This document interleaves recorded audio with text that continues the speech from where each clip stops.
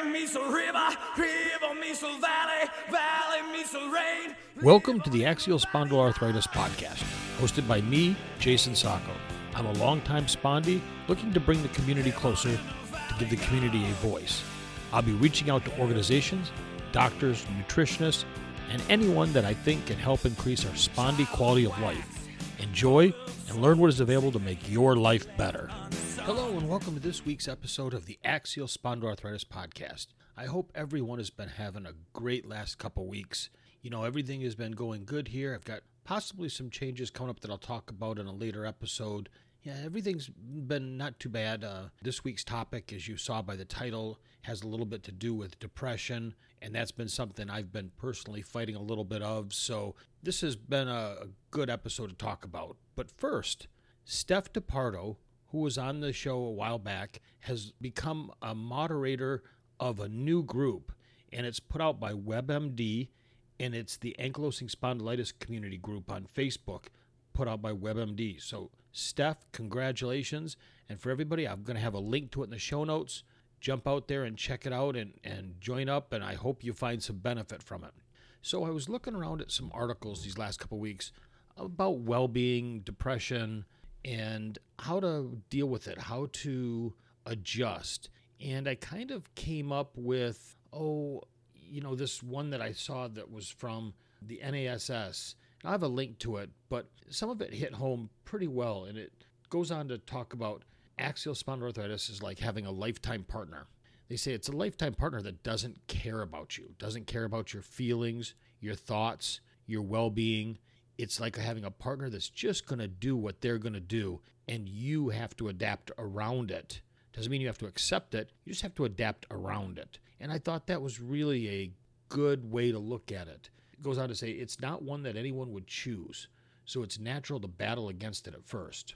Your first line of defense is often to pretend it's not there, to carry on life as normal. And this can work for a while, and after a time, with the diagnosis and treatment, it's possible to develop a positive approach to managing your axial spondyloarthritis, like learning to exercise, doing stretching, maybe it's doing yoga, like through the Yoga for AS page. That's a great spot to start and connect with people that are also dealing with AS. Finding maybe medications that work for you. That can take a while because it might not be the first biologic you try. It might be the second, third, or fourth one if those work for you. So it's not this disease where you can say, these are the things that are going to work. This is what's going to fix it. Take this and you'll be on your way. No, it's very much a trial and error. And again, as I've said in past episodes, we're all kind of heading along to the same destination, but the path we take there is going to be different for all of us. So what is the impact of axial spondyloarthritis to somebody? Well, that can be all over the place. It can seep into all aspects of your life. It can affect you internally, like how you think and feel about yourself and the world. And it can affect you externally, like your work, relationships, leisure activities.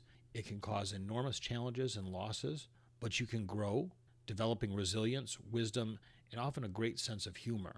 People vary as to how well they cope, but there are certain themes that emerge. And I can certainly understand this. It's taken me many years to accept what I can and can't do, to come to grips with what I can and can't do. Doesn't mean I like it. I absolutely despise it, but I don't blame myself anymore. I had no choice in picking this. It just is. And so while I dislike what happens and dislikes what I can't do, I no longer take the blame for that. It just is. And that's made a huge change for me. In younger years, when you're looking at the impact of this in your early years, you can feel robbed of your life. You might have had the ability to socialize without fear of pain and fatigue, play sports, or even develop a career that is of your choice. This can lead to a sense of anger, which in some cases may lead to depression, and it's often compounded by a sense of fear and uncertainty about the future. It is terrible. I've told many that I was developed this when I was very young, diagnosed by 14, and everything I had planned to do, the doors got shut. So I had to rethink. Then what I wanted to do, those doors got shut. So I had to keep evolving, keep putting one foot in front of the other and moving forward. And that doesn't mean I haven't made a lot of bad choices. I have. I've been a very difficult person at times to get along with, to deal with. It's affected my attitude at times. So, I've been where everybody says they might be at, are going at, are trying not to go at. I've probably dealt with all those emotions at one point. It's cost me relationships, it's cost me friends, it's cost me jobs. So when I say some of this, it's coming from a place of empathy that I've been there and I understand. I also see there may be some concerns about forming relationships and then about managing, with young children. Being a parent, it can be difficult to cope with the exhaustion from a young child when you're fully healthy. But to throw AS in there can just seem completely overwhelming. And I do see some parents talk about developing a sense of guilt about not being able to, manage the children the way they think they should, whether it be physically, like lifting, playing, roughhousing, whatever it might be, and just the physical exhaustion of keeping up with them. So this can be, what I've told folks is that when you do that, kids are incredibly resilient. And whatever the normal is around the house is the normal to them. They really won't know that that's not normal. They'll get a sense of it as they get older, but it won't be some impact. So if you can't do something with them, do the best of what you can do.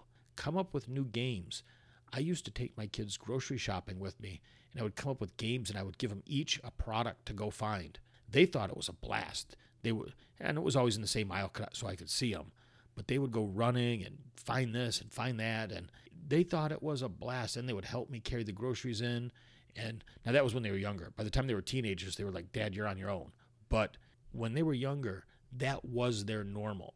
That was exactly what they not only wanted to do, but were happy to do because they were just with me. They were just hanging out. So the normal for your kids is going to be whatever you make it to be. And they won't be missing out on anything as long as you're spending time with them.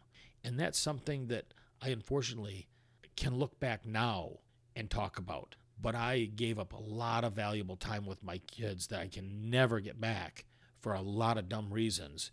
And so if you have young children, enjoy it. Even if it's just sitting there with them, talking to them, playing a game. Those are all simple things that won't take a lot of energy from you. Just enjoy it for what it is. You don't have to be super parent. You just have to be super present for them. I hope that makes sense. So your kids will adjust just fine. Trust me, as long as you're there with them, they're not missing out. That's all that they want is you to be there with them. The sense of loss is really your thought process of what you think you're losing out on. But there's virtually very little negative impact to the kids as long as they have you to interact with. There can be an impact on working. While many are able to continue with their original employment routes, there are many of us, like myself, who have had to change or adapt their work, and some have to stop or take time out. I talk about I was out on disability for 3 years. I've since returned to the workforce. I'm finding it very, very difficult to continue to work under the conditions I am working now. It's just been an amazingly difficult challenge for me that I didn't realize how much it was taking out of me before. So will I keep working? Yes. Will there be some changes coming up? Probably. So we'll see how that affects me and how it goes forward. But you might be able to talk to your employer. They may be able to make some changes. But, take it slow, test the waters, and see what says. Many employers are not under the willingness to make much in a way of accommodations. Like I said, that's the best way to put it. There's also an impact on relationships. Relationships can suffer with partners often at a loss to know how to cope with, Mr. or Mrs. Grumpy who walks through the door in the evening. They don't understand what it's taken in the amount of energy for somebody to just put a good face on to get through 8 hours at work. Then if you put a commute both ways on top of it, by the time you get home, you're exhausted.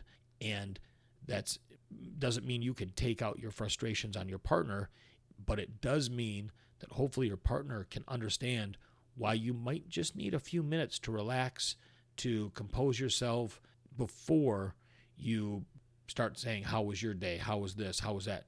I know for me, when I would come home to people at the house, getting hit with a bunch of questions right off the bat walking in the door was something that I absolutely hated. But give me 5 minutes just to set everything down, decompress, then you could hit me with anything, I would be fine. Another area that really can suffer a lot is intimacy. And I've done a number of episodes on this topic to really some great degrees. But intimate relationships are about close companionship and shared experiences expressed within a physical relationship, the author says. So difficulties with sexual activity may occur due to a number of reasons, including the side effects of medication, pain through contact, fear of contact, tiredness, and restricted movements. So if your partner doesn't understand that, that can be a big challenge. And I would always say that this is probably the one spot where you have to try as best you can to let them know that you're not rejecting them for them, that you're letting them know you're in pain because of AS or what's going on. But that's the one spot where I always tell folks I would think you want to tread the most carefully so that your partner doesn't think that they're being rejected. From being that feeling put upon me by a partner, I know when she did that, it was one of the most soul-crushing things and was the thing that fractured the marriage the fastest. So that's the one spot where I would say tread lightly. You know, a cycle can develop where it's difficult to reconnect physically after a hiatus in a sexual relationship. One person may feel responsible, and guilt gets in the way of any passion. So again, this is an area where you want to listen to some of the episodes I did. It's not all about just the physical act of sex. It can be the lead up to it. It could be the method that you and your partner choose to engage in sexual activity. There's all sorts of different ways. So just use your mind. Talk to your partner about it. Talk to them about what they think intimacy is, what they are accepting of, what they might be open to trying, that you might be open to trying. Talk. That's the best thing I'd say is talk. Sit down and have a conversation when you have the ability to do it. And as other podcasters that are in this field say, don't have this conversation in the bedroom. Have it, if it's just you and your partner, have it at the table. Have it when you go out for a drink for the night or anywhere, but don't have it in the bedroom.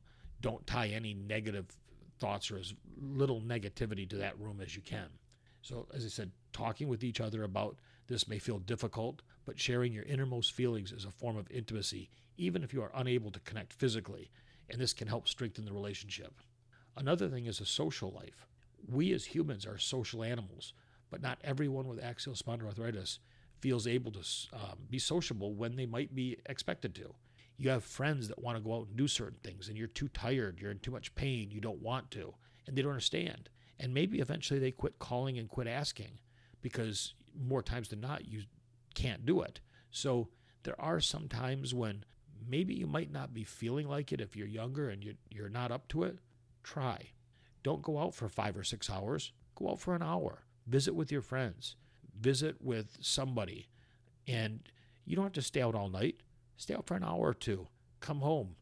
That way, you've still kind of connected and kept that bond going, even though it's at a much shorter duration than you might have done if you didn't feel bad. There's no amount of duration that's needed. It's just the connections and keeping those alive. And this may be due to having some physical restrictions in ordinary communication. As you talk to them and they don't understand, there's things like if you can't turn your head side to side, it's difficult to follow conversations in a group setting. They may not understand that. It might be something where they go, why are you not looking at me? I'm talking to you. Well, that's where you might explain, I can't turn my neck very well, or I have to turn this way, or sitting that way hurts. It's really all about letting them know, and maybe they'll make accommodations to better communicate with you. Maybe you can switch to a spot that allows you to better communicate with the group. Either way, try it, see what happens. You can always, fall back on staying home later on, but try to keep those relationships intact if you can. It can also be because of we lack confidence or poor self-image due to physical changes. As many know, I walk with a cane. I'm hunched over. I get very self-conscious when I go out in public. I don't think people are looking at me, but, you just never know. And that's maybe a little bit like who would really care? Everybody else has got their own issues they're dealing with. So that's really more of an issue in my mind maybe than others, but it is something that crosses my mind. And finally, you find some acceptance. That doesn't mean you have to like it, doesn't mean you have to think it's deserving, but if you can find some acceptance of your experiences with axial spondyloarthritis, from being at war with a part of yourself to recognizing that you are a whole person and putting that war over where it's just you and what you can and can't do, that acceptance can lead to some inner peace and can lead to better relationships with the people around you, because you're no longer fighting yourself. You're no longer fighting a battle that nobody can see, but they all get collateral damage from. And so that's something that I hope as you move through the stages of AS and you can come to some type of an acceptance with it at some point. Could happen soon for you, could take a long time. I took probably 35 years to come to a full acceptance of it. It just, everybody's going to be different. Incorporating this way of thinking into your life takes time and patience and practice. This may mean paying attention to your emotional and psychological needs, and for some that will involve acknowledging a struggle for which you may need professional help. So if you need to talk to somebody, talk to somebody. Don't try to tackle it all on your own if you're not comfortable doing that. Make sure that you get some professional help so that you can try to come to some level of acceptance. So with that said, if you're dealing with stress, if you're dealing with anxiety, reach out to somebody, whoever you can reach out to that can talk with you and help to work through whatever it is that you're dealing with, whoever you feel comfortable talking to. Reach out. There's those of us that are all dealing with AS. Reach out to any of us. We'll be happy to speak with you. So with that, I hope you all go and read the article. It's been a pleasure spending some time with you, and I hope everybody has a wonderful day.